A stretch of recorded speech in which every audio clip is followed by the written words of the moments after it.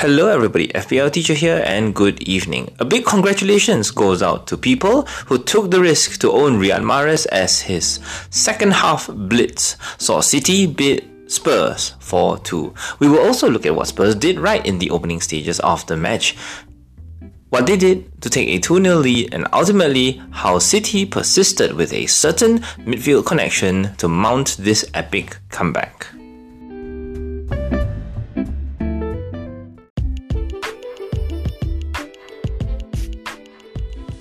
Manchester City, whose formation numbers really I will quote later simply because they morphed so often, and even if they did hold a consistent formation, we have to talk about the positionings of their back three as well as their midfield two because of their influence on the players in the final third.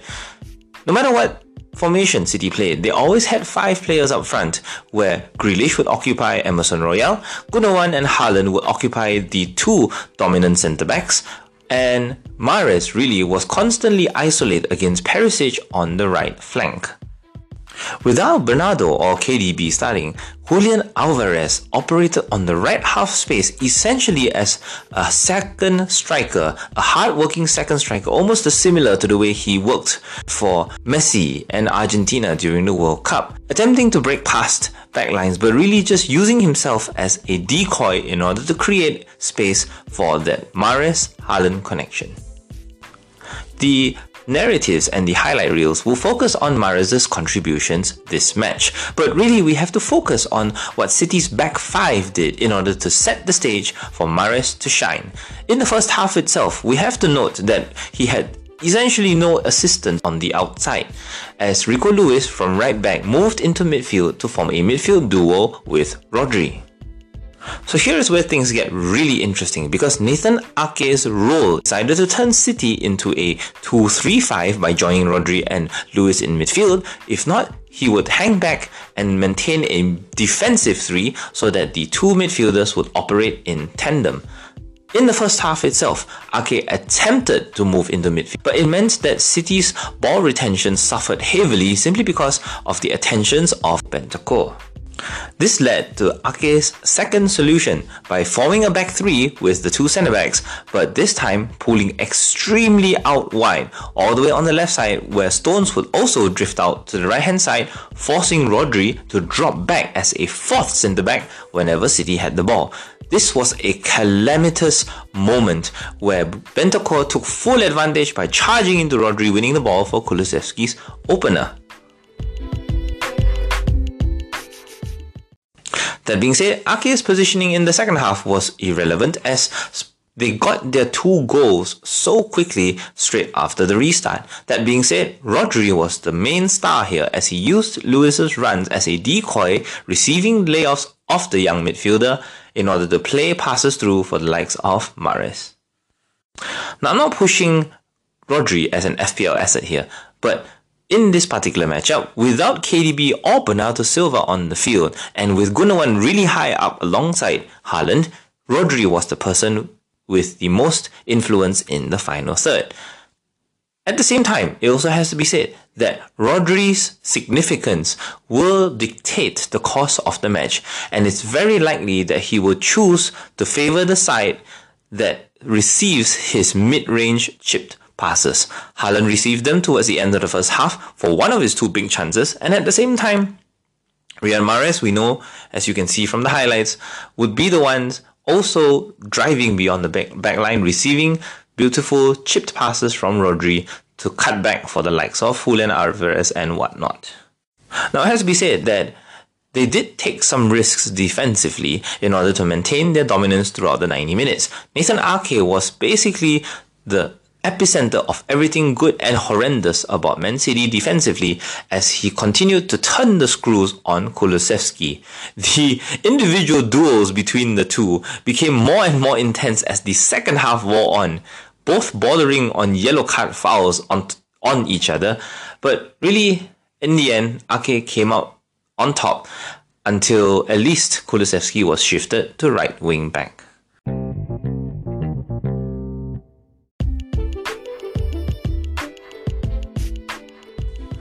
Spurs, finally a 3-4-3 with the perfect pair of midfielders.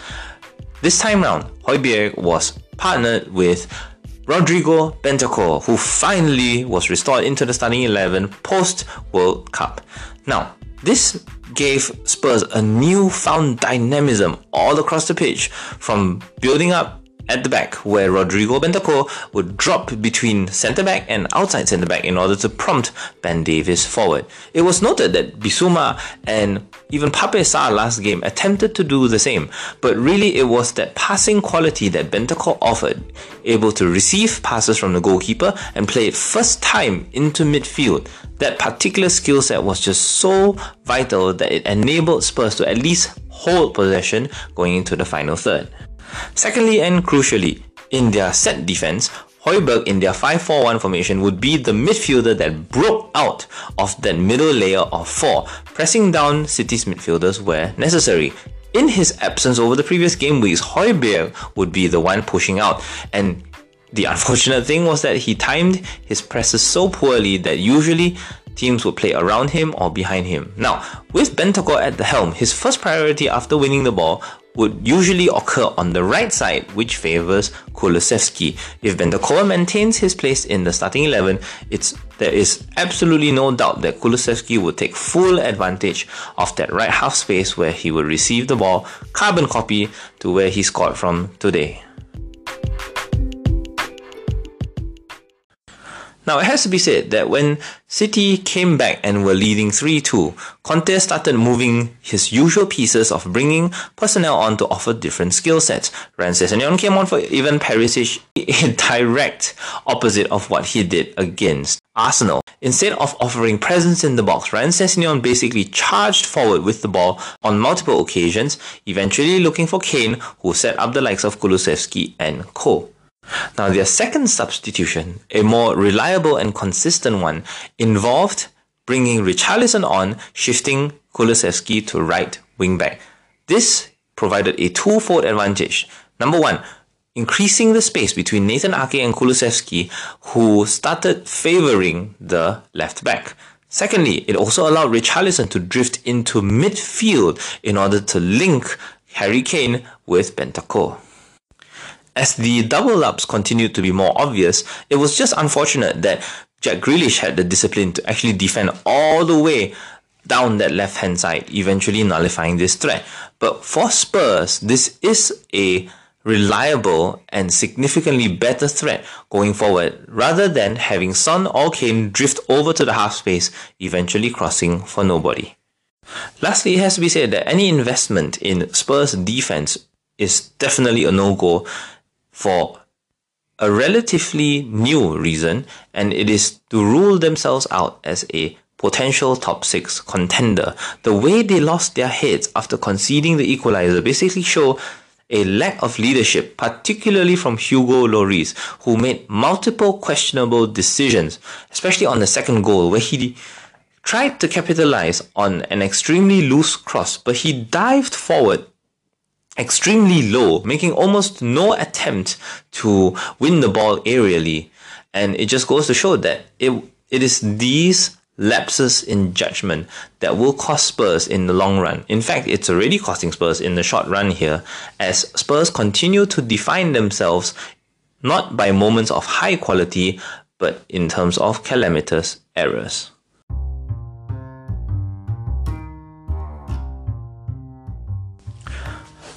Forgive the slightly indulgent episode today, as this marks the halfway point of reviewing every Premier League game so far. Episode 190 is significant here because it firmly establishes a top 2, and furthermore it rules out Spurs as a top 6 elite class team. This is FPL Teacher giving you all his energy and blessings for Chinese New Year, as his arrow continues to be red and redder and redder for the sake of everyone's arrows being green. See you after the weekend.